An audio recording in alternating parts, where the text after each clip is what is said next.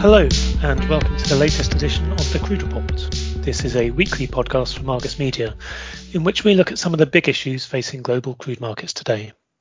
My name is Michael Carolan, and I edit the Argus Crude Report here in London. And I'm very pleased today to welcome my colleague Felix Todd, who covers the Russian and Caspian crude markets here at Argus. Hi, Michael. Good to be here. Good to have you with us. So, Felix, you've been looking at developments in the market for Russian Urals crude, and in particular European buyers of the crude. Now, Finland's Neste Oil, who I understand has historically been a big Urals buyer, they've been vocal lately about moving towards renewable energy. Presumably, it's not the only one. Is this a concern for Urals sellers in the long term? In the long term, it would appear so, yeah, for sure. But there are also some concerns in the short term as well. So Finland's aiming to have renewables account for more than half its energy consumption by 2030.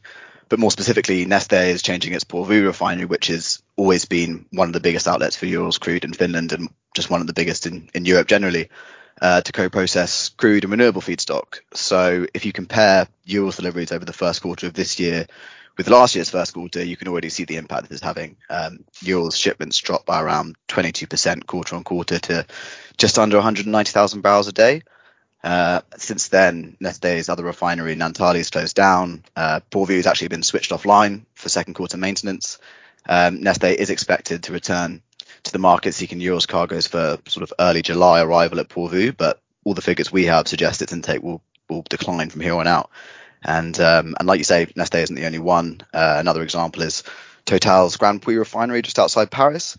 Urals used to flow fairly regularly into Le Havre, which is connected to Grand Puy via pipeline, but shipments ground to a halt this year because the facility is also being converted into a biorefinery. So around 5 cargoes were delivered to Le Havre over January-March last year for an average of roughly 35,000 barrels a day, but just one has been sent this year back at the end of March. So yeah, overall, it seems like quite a concerning trend for sellers looking to place cargoes in Northwest Europe, both in the short term and the long term. Okay, and how about competition from other grades? Apart from contending with this move towards renewables, how are Ural sellers faring when it comes to pressure from competing crudes in the region? Yeah, there's certainly pressure, particularly from the North Sea. Preem, the Swedish refiner, is a good example. Like Neste, it was traditionally a staple Urals outlet in Northwest Europe. Its overall crude intake at its Lysekil refinery at Befjorden has declined of late, as it's also converting the facility to co-process crude and renewables. But even its somewhat truncated appetite for crude has been largely catered to by North Sea options rather than Urals over the past couple of years.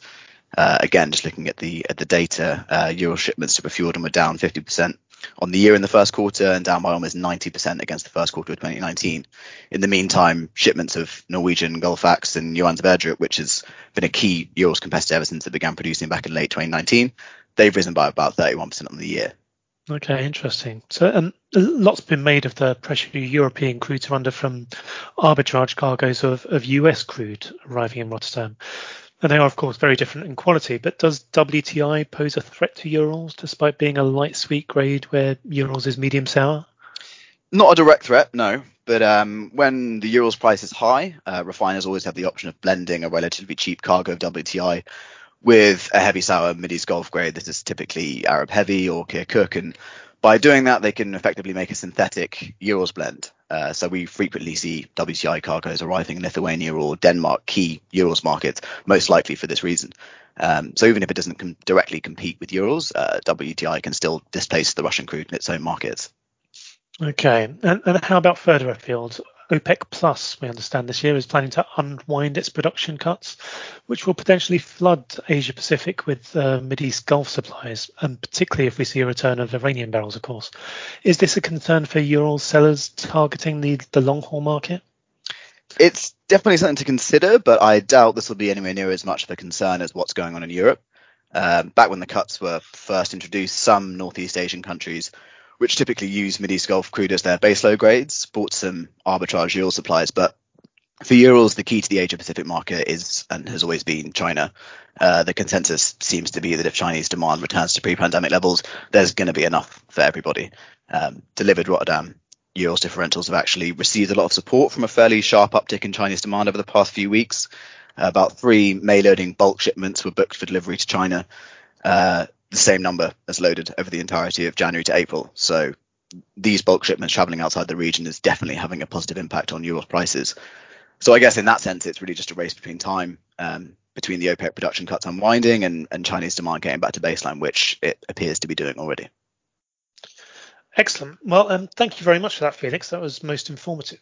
Now, you can find further insights from Felix on a daily basis in the Russia-Caspian section of Argus Crude, where you will also find our price assessments for Russian Urals crude as well as for Azeri and Caspian grades. You can find more information on this service at www.argusmedia.com. So thanks very much again, Felix, and thank you for listening to the Argus Crude Report. We look forward to you joining us at the next episode of the Crude Report.